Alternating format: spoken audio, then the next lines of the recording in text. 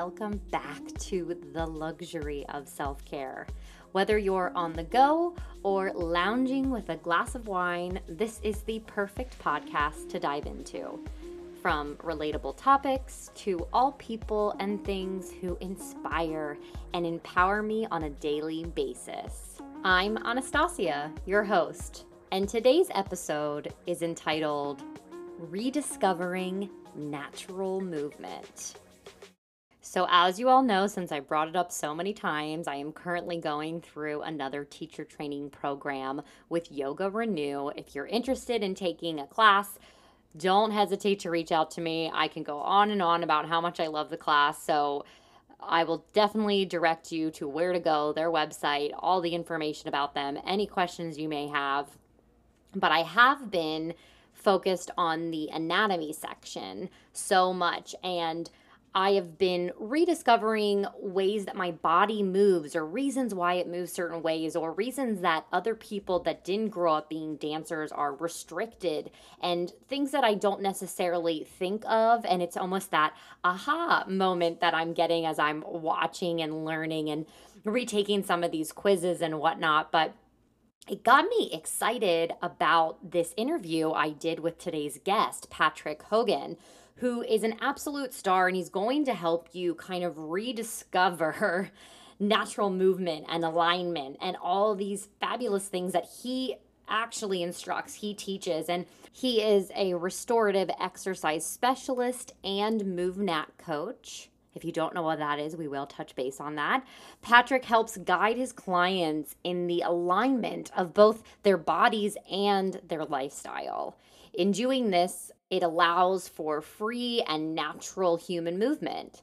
In addition, Patrick holds a 500 RYT certification for teaching yoga, and you can find him teaching classes and workshops both online and live in New York City.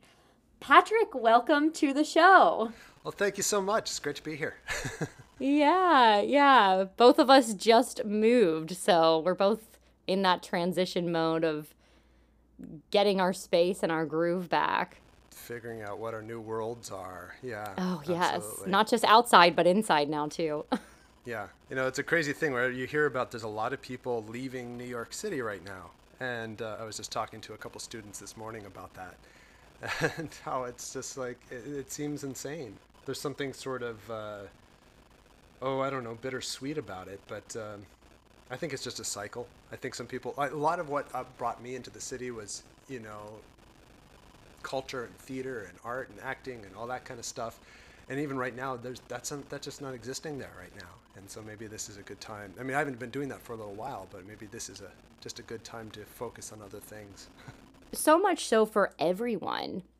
And I've been touching base on this quite a bit, so much so for the traditional lifestyle path of the 9-to-5 corporate job worker. They're learning how to prioritize their family more, and that they can work from home, and spending more time doing barbecues and having a completely different summer than they're used to. So a lot of us are all adapting in a new way. But you're right, New York is somewhere that everybody goes to accomplish something. There is so many resources to gain, grab hold of, introduce yourself to in a place like New York. Right. And everyone confining and staying into their residence, and even some companies closing their doors and pulling out of Manhattan has really taken a shift and a toll in the Manhattan skyline, I guess you could say. Yeah, it totally has.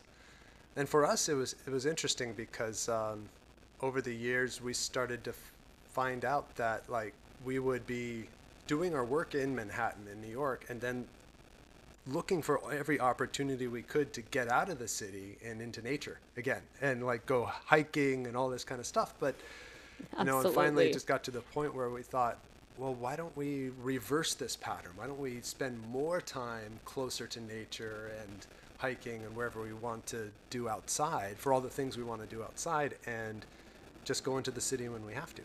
Right, absolutely. I never wanted to be a commuter, but I guess I'm starting to lean that way now. Yeah. And so where are you resided now? Well, we just moved into Newburgh, which is just a city about an hour north of Manhattan, right across the river from Beacon. And Oh, great. It's really close to a lot of great hiking areas near Cold Spring, and the whole Beacon area is filled with like hiking trails, Love that. and so we're really excited to be up here. Yeah, yeah, it sounds great. Now, I was just saying this on a recent episode that I feel like I'm more in a city now, and even my dog Miko thinks that we're probably more in a city now than we were. So, Patrick and I lived in the same building for about a year and a half. I think we were both you had moved in a little after Doug and I, and Yeah, that's right. it's just definitely been one of those situations where when you have a dog, you just end up meeting a bunch of neighbors, especially in Wood Manhattan, which is where we were, and we would walk on these trails. It wasn't necessarily a hike, but it's a nice untouched trail right across from our building, and I would run into Patrick at least once a day at some point, or Douglas would. So I miss that just being that close to woods, even though now I'm in Lancaster, Pennsylvania, which I have trails and hikes and way more levels out here to play with as far as nature, but I have to drive to them. Yeah, it's a whole different lifestyle is coming into the driving culture. Yes. Relying on a car to get everywhere. Yeah, it's one Right, of the instead of public transportation. yeah, exactly. So how long were you in New York? Because you weren't in Inwood that whole time. How long were you No, in exactly. Manhattan? Yeah, I moved to New York in 2004, right after finishing an apprenticeship with the Actors Theater of Louisville. Oh, great. Yeah, we did an apprenticeship there for a year. I mean, I'm originally from the Seattle area, and I just, my kind of trajectory is I just kind of gradually moved east until I made it to New York. And after the apprenticeship, it just made, that was my focus, was acting and theater, and I just had more contacts and friends and people in New York. And originally I thought I might go to the West Coast for that kind of stuff, but New York seemed to make more sense at the time. And then I just stayed for the past 16 years. Yeah, you seem like a full seasoned kind of guy though. I could see you in Cali, but I feel like you like the seasons. Like Oh, I don't yeah. know about winter for you, but I feel like you would really enjoy the difference between fall and summer and spring. I do appreciate it. I mean, because I grew up in the Northwest, and we have that there, and that was all part of the excitement of every season, was looking forward to the different activities you can do, whether it was hiking or in the summer or skiing in the winter. Yeah. Finding all the different fun things you can do outside. Oh, absolutely. Which brings us into both of us are within the yoga practice, and you found yourself. How did that all come about when you first became a yogi, if we want to use those Yeah, terms?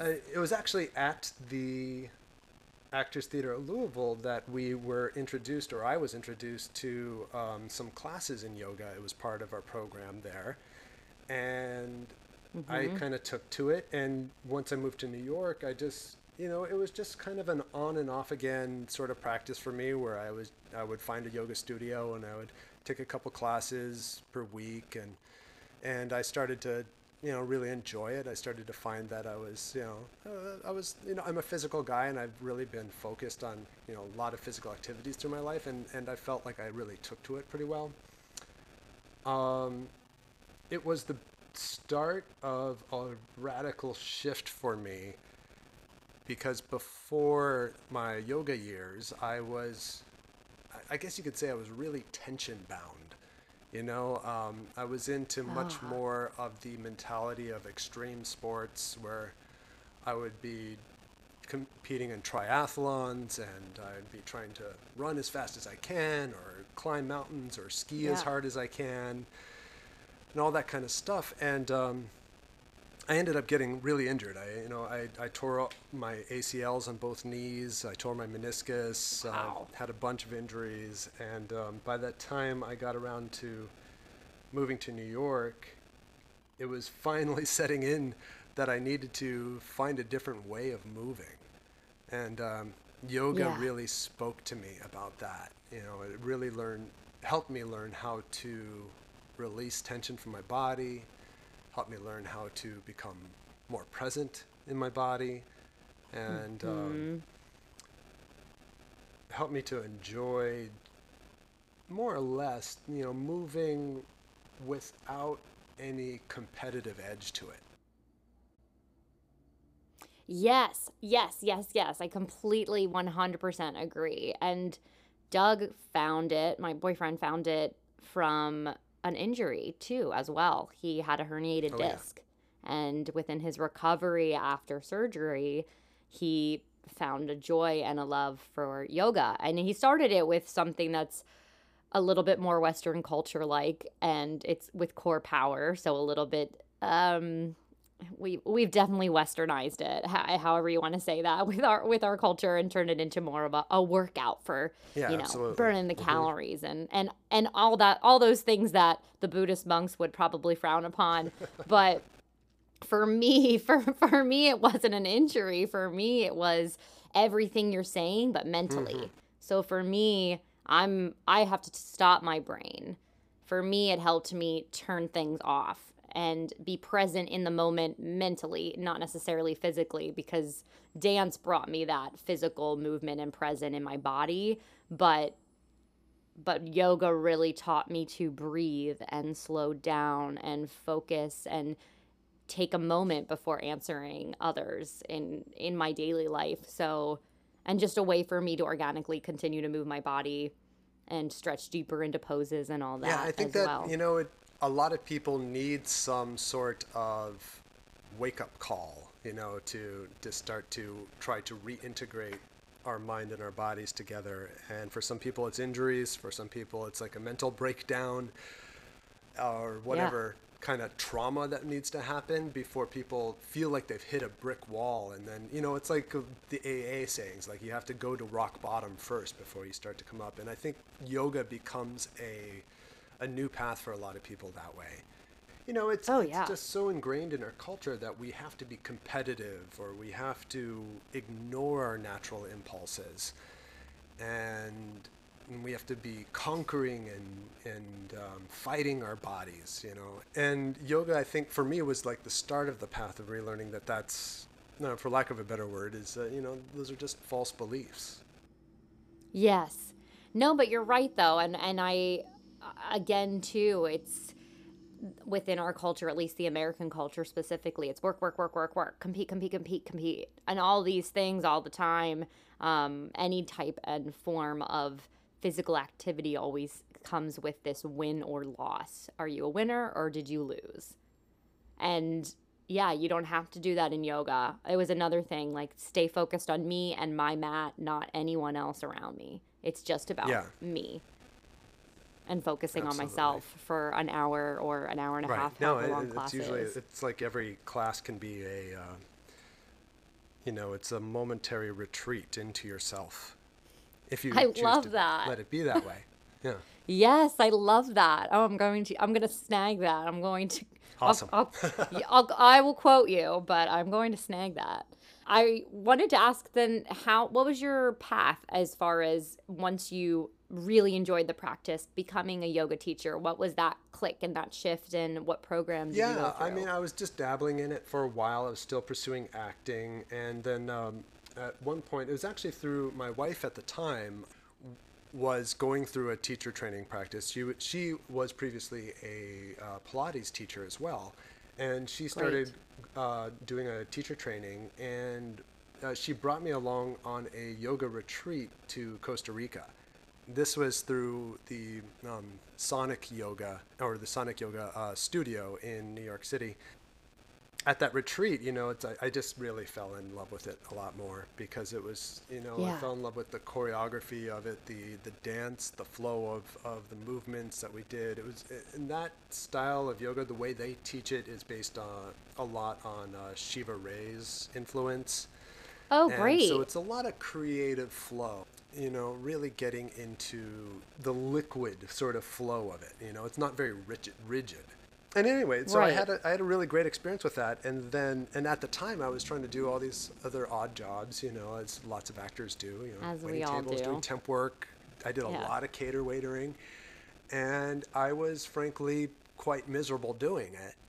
And it Mhm. then occurred to me, I was like, wow, I could probably pursue this yoga thing as another side career. And then Right. as I went through it, I just more and more started focusing on it, and it seemed to fulfill me more. And I just kept going down that path. Yeah, I love that. How long have you been teaching then? How long ago So I was got this? my 200-hour certification in 2009. So I guess that's been Oh, about so 11 years. fairly, But yeah. life has taken me on lots of different, kind of a journey. How should I say it? It's taken me on this kind of interesting arc away from yoga in a way since then. So Mhm. now I don't really teach so much focused on yoga, but I do a lot more of what people would call like natural human movement and restorative exercise. Restorative work in itself is great Absolutely. as well. Yeah, I mean, honestly, like there's nothing more grounding to me than restorative yoga. And what's so interesting is a lot of people say, "Oh, like I could never just sit on my mat and breathe and Yeah. just be still." And it's so true. Like it is very, very difficult for some people to sit with their thoughts in these positions and just relax into the now instead of fight, fight, fight, fight, Yeah. being That is present. definitely a thing to work with, and that's something we work with. I work with a lot in restorative exercise type classes is delineating between exercise and release. And this is more of just a physiological thing where a lot of times when we are actively pushing or stretching, we're fighting against other tensions that are in our body, and it's so useful to learn how to Mhm. just let that other tension go first before you start layering on other stuff. Right, right. No, absolutely. And then that brings you more into the natural movement and discovering all about MoveNat and everything, which I'm really excited to dive into. Yeah, absolutely. I trained with the Nutritious Movement Institute for Restorative Exercise, and they call me a restorative exercise specialist now. There is a delineation, and this is why it's sometimes kind of confusing to use the word restorative in different communities. And because in a yoga community, restorative classes tend to denote like you're really just resting and you're on bolsters and you're breathing and you're getting into the relaxation mode of things, which is somewhat part of restorative exercise from the Hmm. Nutritious Movement Institute. But we're talking about restoring more of the skeletal alignment of our body, which may not be just relaxation. It might be a lot of work. So Okay, right. I've always had a hard time using these words just in the general population because the meaning tends to get a little crossed over and confused.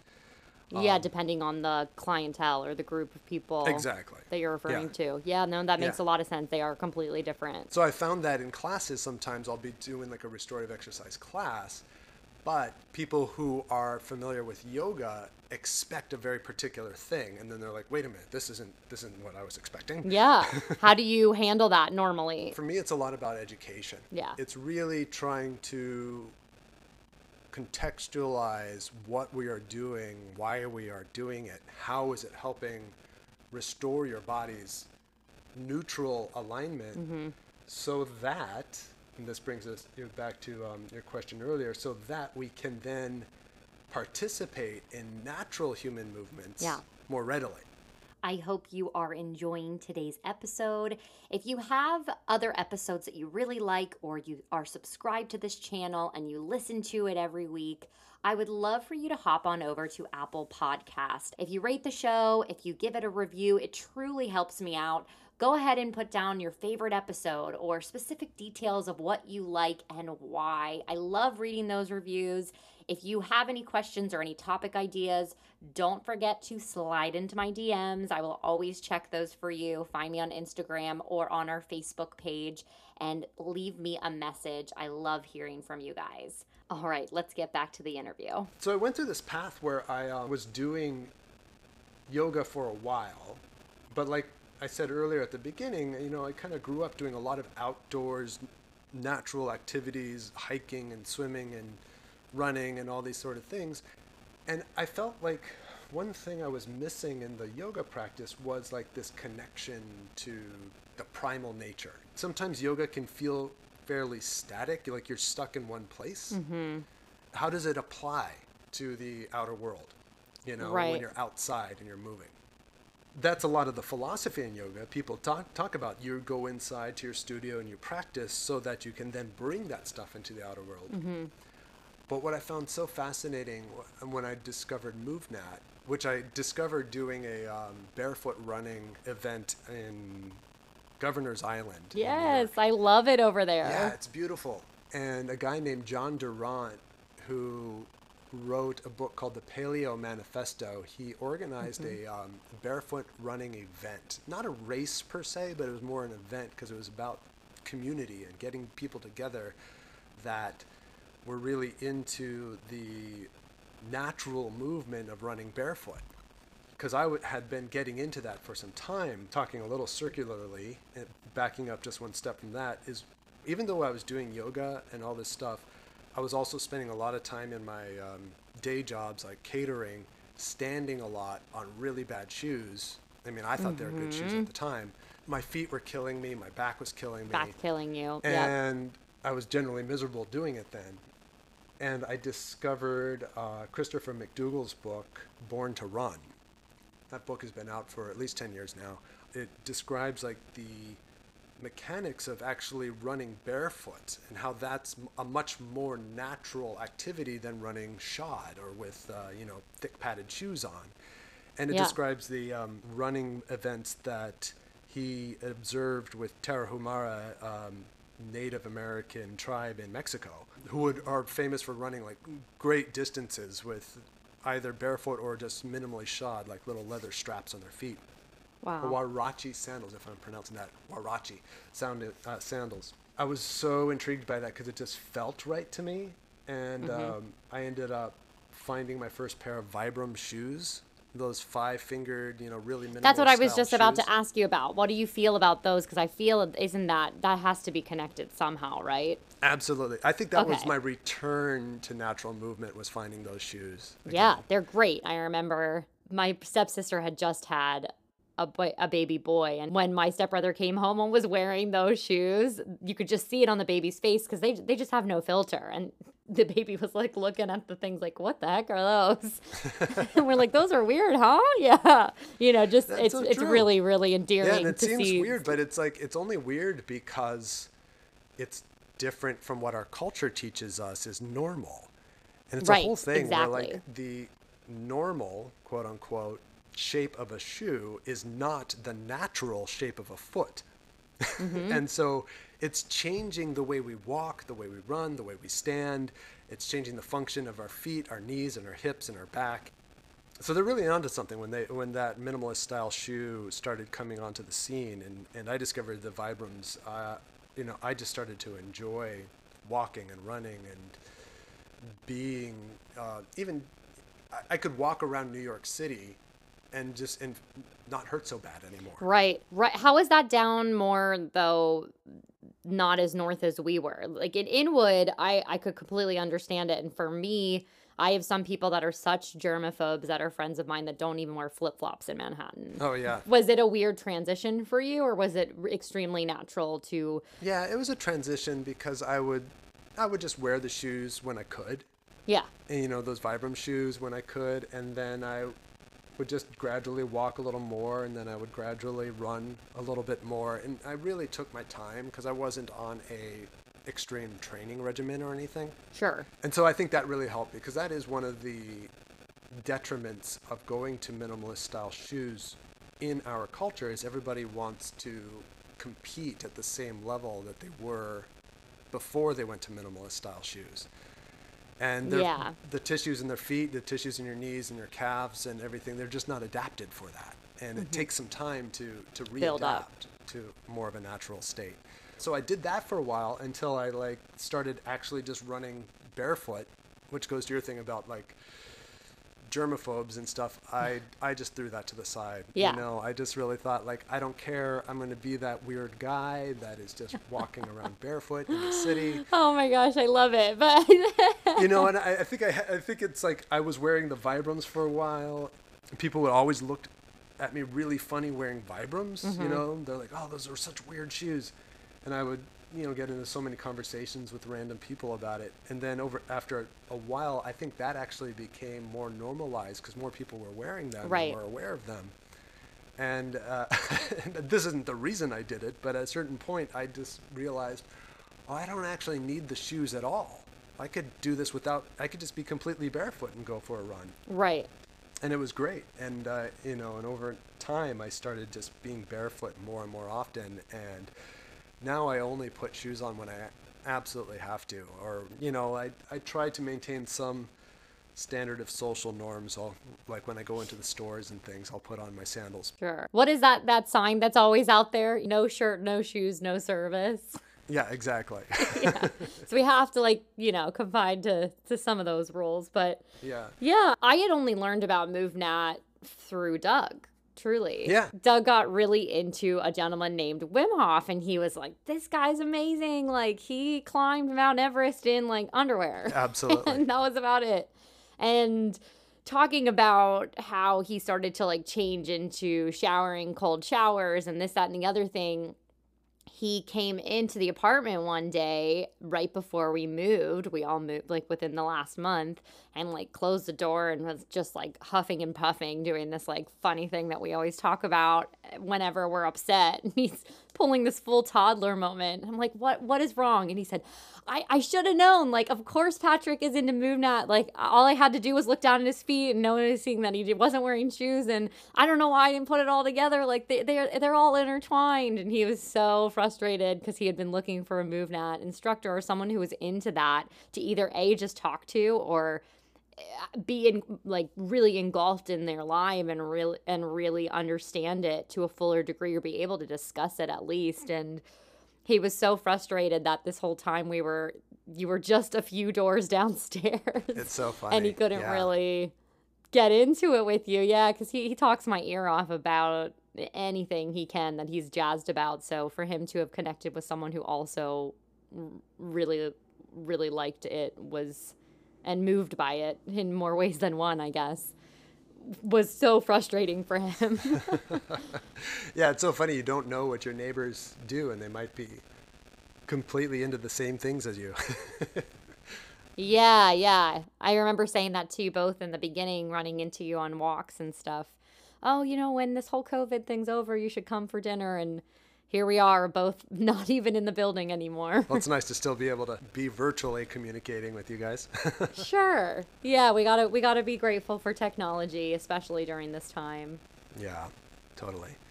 Yeah, that was, you know, it was really fun getting together with Doug then and playing around. Yeah, doing it one time. Stuff. I said, just going for it. I remember he left the apartment and I said, well, what are you expecting? He's like, I don't know what to expect, but I'm not taking my shoes off. I don't think I'm going to take them off. And then I see him come back. He's covered in dirt. His shoes are off. He's sweaty. He's like, oh my God, I just had the most amazing time. So what kind of stuff did you do while you were out? You know, it's kind of what I love about and what drew me into MoveNat eventually. Like I said, it was like it gets you out into nature, puts all the moves that you're doing into context. I think there's a meditative aspect to it too, Sure. because you are being just really present and aware with your body and your surroundings. Mm-hmm. So whenever I go out and do sort of a session, you know, most of the time, especially if it's someone I'm you know, just meeting like Doug, you know, I didn't really know him that well. I just kind of assess and see like, okay, where are we at? And we do that just by walking. And we started walking through the park. Yeah. Then we'll come up to something in the park, like a fallen log. And you go, okay, here's an environmental context, you know, like what can we do with this? You can crawl on top of the log and you can try to balance on it. Maybe you crawl on it, maybe you jump over it, vault over it. One log that it was elevated from the ground, and so you could crawl under it. Yeah. You know, the way to think about it is, what do kids do in a playground? Oh, yes. That's such a great comparison. They climb, they jump, they crawl, they run, maybe they'll pick something up and throw it, you know, and really they're just expressing the truest nature of what people were born to do. And that's basically what MoveNat is it's a way of just sort of systematizing and reclaiming the skills that we were born with, or we might not have been born with the skills, but we're born with the ability to do all these skills, such as run and climb and crawl and jump and throw and carry and lift things. And, and there's a fighting aspect. We didn't do any wrestling or anything like that, but we did roll around on the ground and do somersaults, and we climbed some trees. When would you say that we reach that point where we redirect our thoughts of not being that kid playing and seeing the world as our playground? And do you think it's something that's more societal? Do you think it's something that's just instilled in us systematically? How would you say that when do you think that shift truly occurs of leaving childhood and leaving this beautiful side that you're kind of relearning to just adapt into your adulthood? Yeah, it is a cultural phenomenon. I mean, you can make a case for it being biological too, and instinctual. There's a term called neoteny, and neo and teny, neoteny, which often is used in reference to primates and other animals, where it's like when you are young, one of the ways you learn is through play. And you see this in puppies and kittens and, baby monkeys and all these kind of things. But one of the things that differentiates humans is that we actually don't lose that ability as we age. We actually have that with it. That's why we are so inventive. That's why we're so creative. And that's why I think we've thrived as a species, is as we have this sort of play and experimentation capability throughout our lives. Partly as far as physical activities, I think it's because over the years, what has become valued is specialization in sports. We equate physical activity and being an athlete, quote unquote, with being good at a particular sport.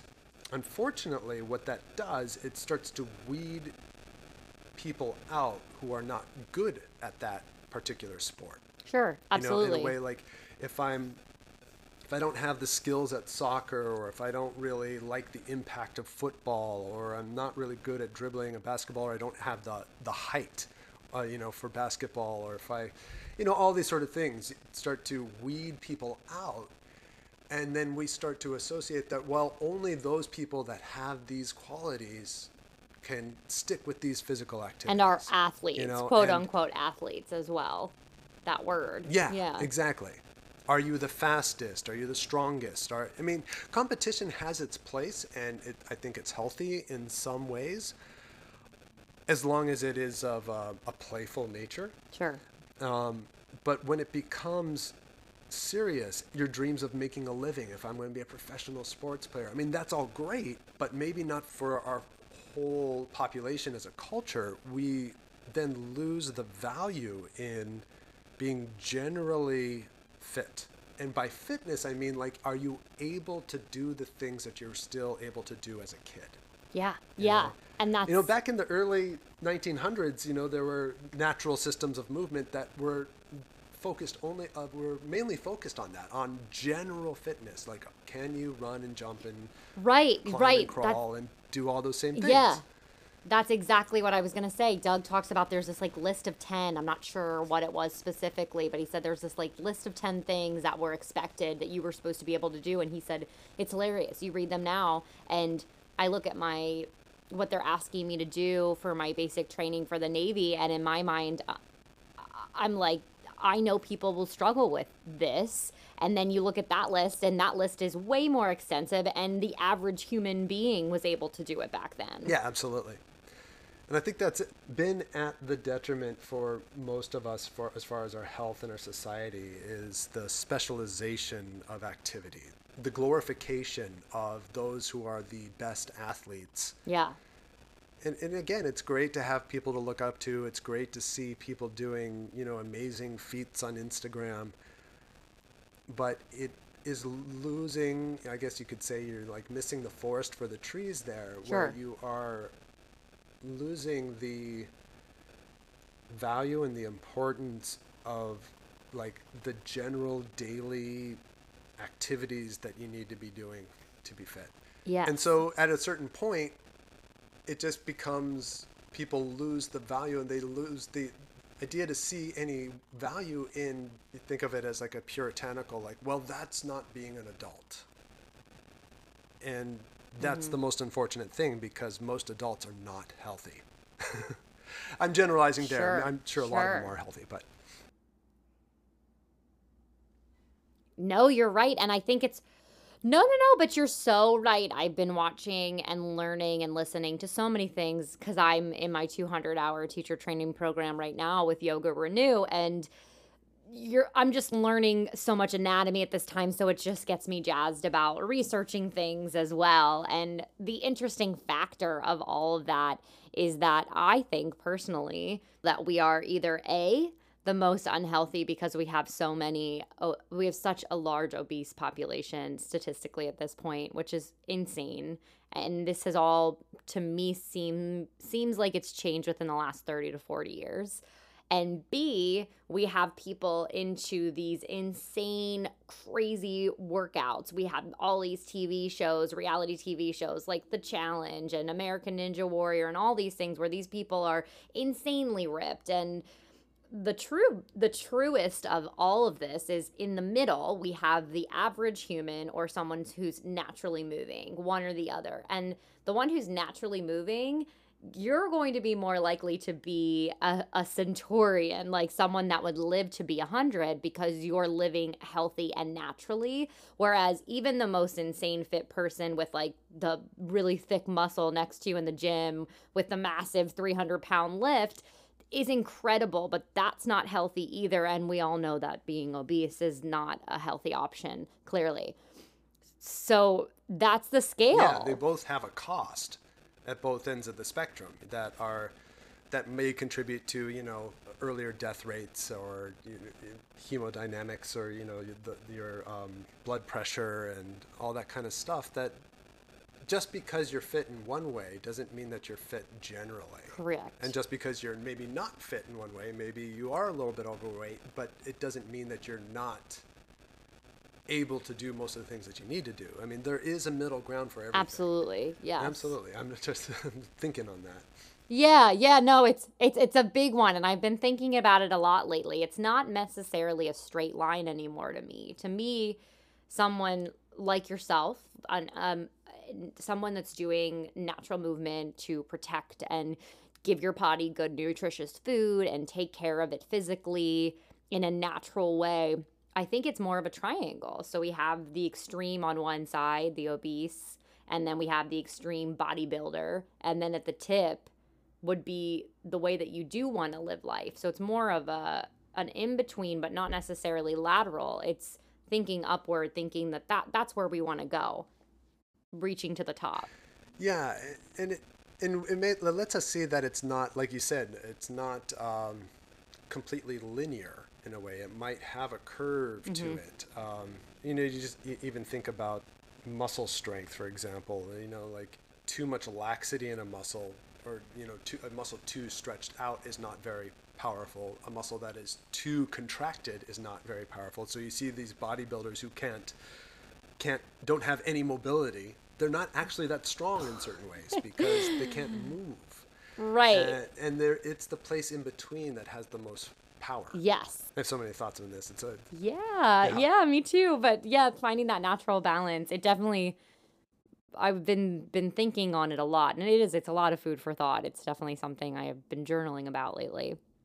But speaking of, in that regard, on the opposite side, where do your opinions lie with shows like The Challenge, American Ninja Warrior? I'm not a big reality TV fan, but what are your thoughts on training on that? There's a Naked and Alone Yeah. one. Somebody was just talking to me about that the other day.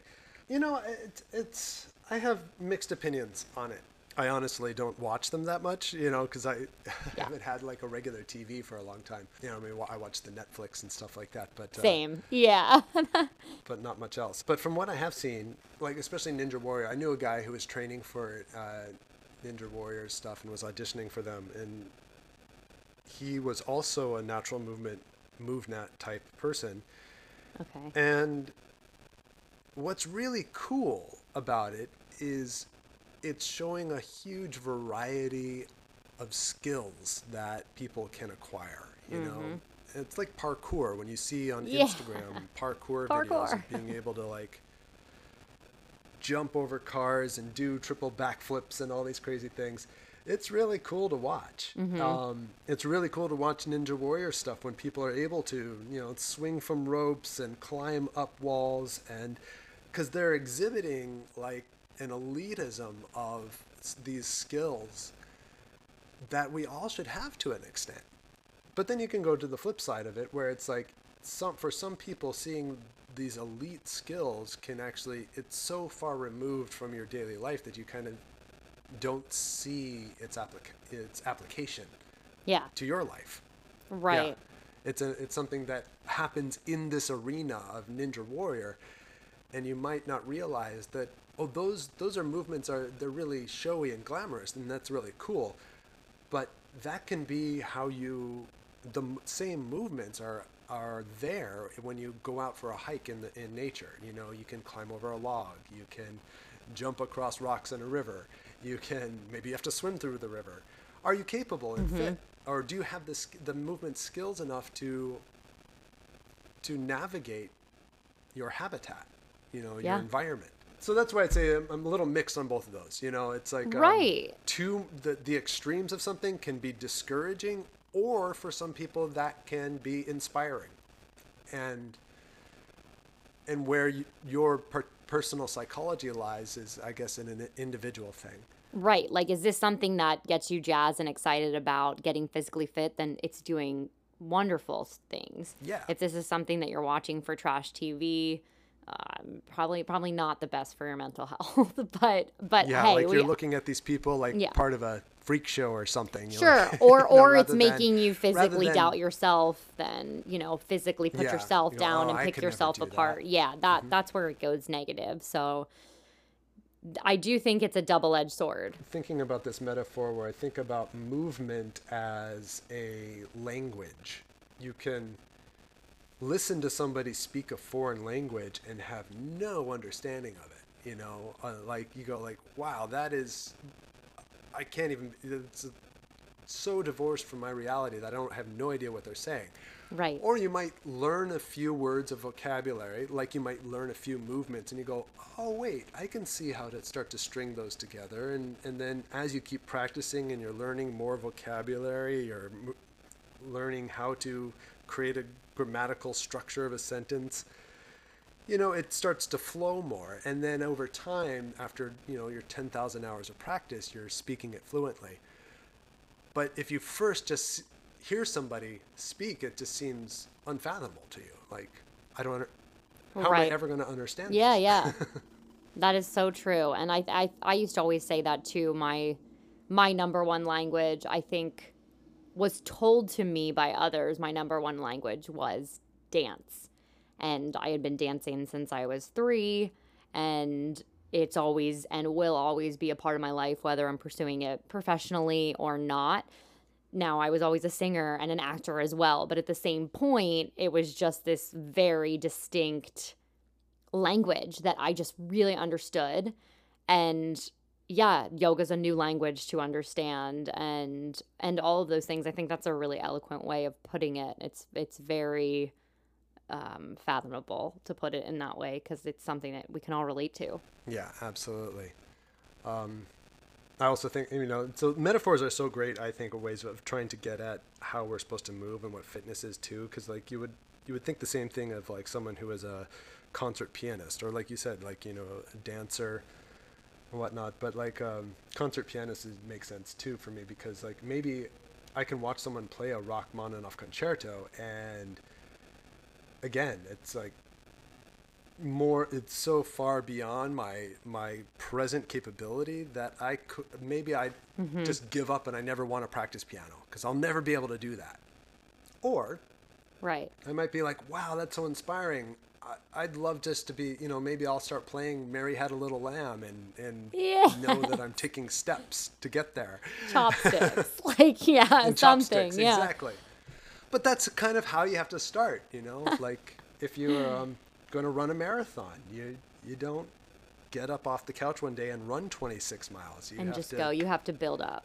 get up and start strengthening your legs and your hips, and maybe you take a Yes. quarter-mile walk, and then you take a half-mile walk, and then you run for a quarter-mile, and and then over time you get to the place you want to be. Yes. Well, I have one more question for you before we wrap up, and this is something I've been doing with a lot of my guests just for fun, for shits and giggles, if I may. But during the whole time of quarantine, Doug and I had a kryptonite drink, and that was La Croix water. So I feel like we would always hoard the La Croix waters. And when we ran into the two of you the one day on the hike, you had mentioned your favorite drink and what you've been drinking a lot of. And would you share that with us? I'm trying to remember what that was. It's probably kombucha. It's next to you. Yeah, I was like, I saw you took a sip of it during this interview. Oh, just now, right? Of course. Yeah. Oh my gosh, we are such addicts to the kombucha. We Yeah. should be buying it by the case. Oh, I'm sure. What's your favorite brand? Well, we get the general GT's Synergy raw kombucha brand that you see in most stores. I'm always looking for, there's great stores that certain specialty natural health food stores that will have it on tap from My favorite. maybe local brands. I used to brew my own actually. Oh, which was wow, really yeah. cool and a lot of fun. It started to taste really bad at one point, and so I had to give that a break. I think the culture wasn't as healthy as it should have been. Okay. No. Yeah, hey, it is like a natural fungus that you're, growing. Yeah, So exactly.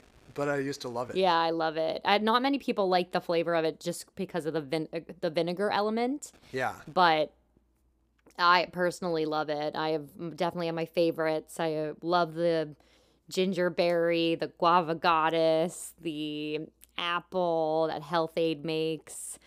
The lavender from the GT Synergy is really good too. They're all nice for different occasions, I guess you could say.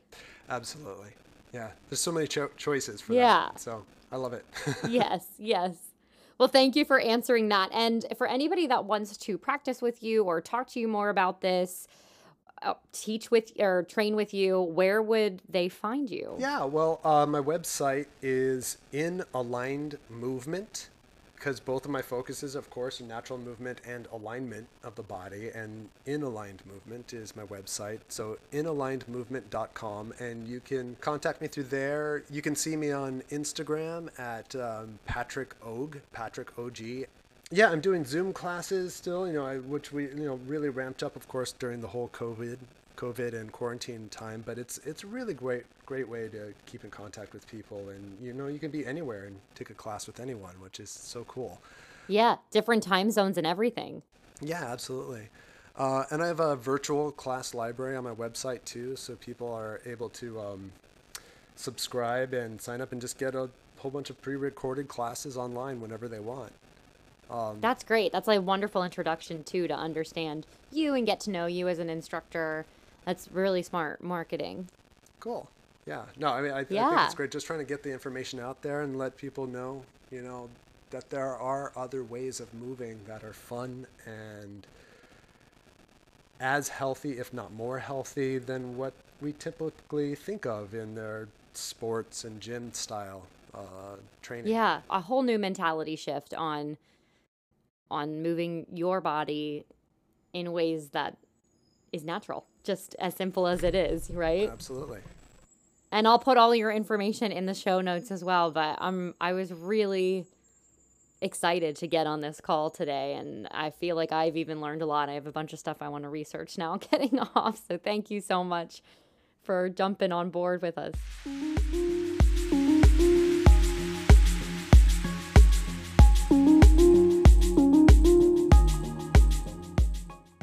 I hope you all loved Patrick. He was such a joy and such a pleasure, and he was so grateful to be on the show, but unfortunately his microphone cut off. But I was glad to have him. It was really neat for me to hear what him and Doug did when they went out on their training together. And it was just interesting to talk to Patrick anytime I would be walking in the woods with my dog. He just is such a natural human, and I mean, for lack of a better word, right? Natural movement, natural human, and just very in tune with himself and his body, and assisting others to do the same, to be in tune with themselves and in tune with their body. So check him out. His website's absolutely fabulous. He does have a little taste of how he teaches and some of his classes and what he has to offer. There's plenty of stuff on there. It's a little more active on his website than on his Instagram, but look at him for both. Find him if you're interested in it. He will talk your ear off just like Doug will, in such a positive manner. And I think it could get you really jazzed. It's definitely gotten me excited in a different way to focus on fitness and to just rediscover the playfulness of my childhood self. So I really, really encourage you to do the same and check him out. Follow him, do all the things. In other news, I just wanted to say that I will be starting to do my own yoga classes again. I will be doing one in the beginning of the week that's going to be more along the lines of a refresh or restart, a yin restorative type class, and I'll be doing one at the end of the week that's a little bit more of a vinyasa flow. So I can't wait to start putting those back in and incorporating them back in each week. If you have anything that you would like to ask me about, or you're interested in private classes, do not hesitate to reach out. Again, always slide into those DMs. I'm really good with the Instagram messages, as far as I'm better with them than the ones on Facebook, at least. So find me on there, send me a message. Can't wait to hear from you all. I hope you're enjoying your week and you have positive things going on in your life. I'm super excited about Sunday's episode. I will be moving into self-care and little acts of self-care. I think we constantly hear this nagging, just saying, be grateful, and I'm a victim of it as well. I say that all the time, just be grateful, but it's so generic. So how can we fixate on little, small, minor self-care things to do in our daily lives? So I will be giving you a few tips on that, and I can't wait to hear feedback. In the meantime, if you have any extra self-care tips that you love, send them over to me this week. I'd love to review them before I record on Sunday. It always gets me super excited to get that episode up and running when you add in your feed and your thoughts on the topic. So again, it's all about self-care. Send me what you're doing each week. If it's drinking a glass of wine, if it's doing at-home pedicures, if it's a face mask, if it's taking a walk, whatever it is, I want to know. So shoot me a DM, and I can't wait to hear from you. Enjoy the rest of your week, and I love you all. Thanks for tuning into today's episode on the luxury of self-care. If you haven't done so already, subscribe to this channel on Apple Podcast, Spotify, or whatever platform you're listening on. Don't hesitate to leave me a rating or a review. I always love to hear your thoughts. In addition, you can find me and all updates on the show on Instagram at rumor_in_St. Petersburg. Yep, just like the Universal film Anastasia, or like the Facebook page entitled The Luxury of Self-Care. Truly, this wouldn't be possible without you, my audience, so thank you so much for all of your love and all of your support, and as always, for tuning in.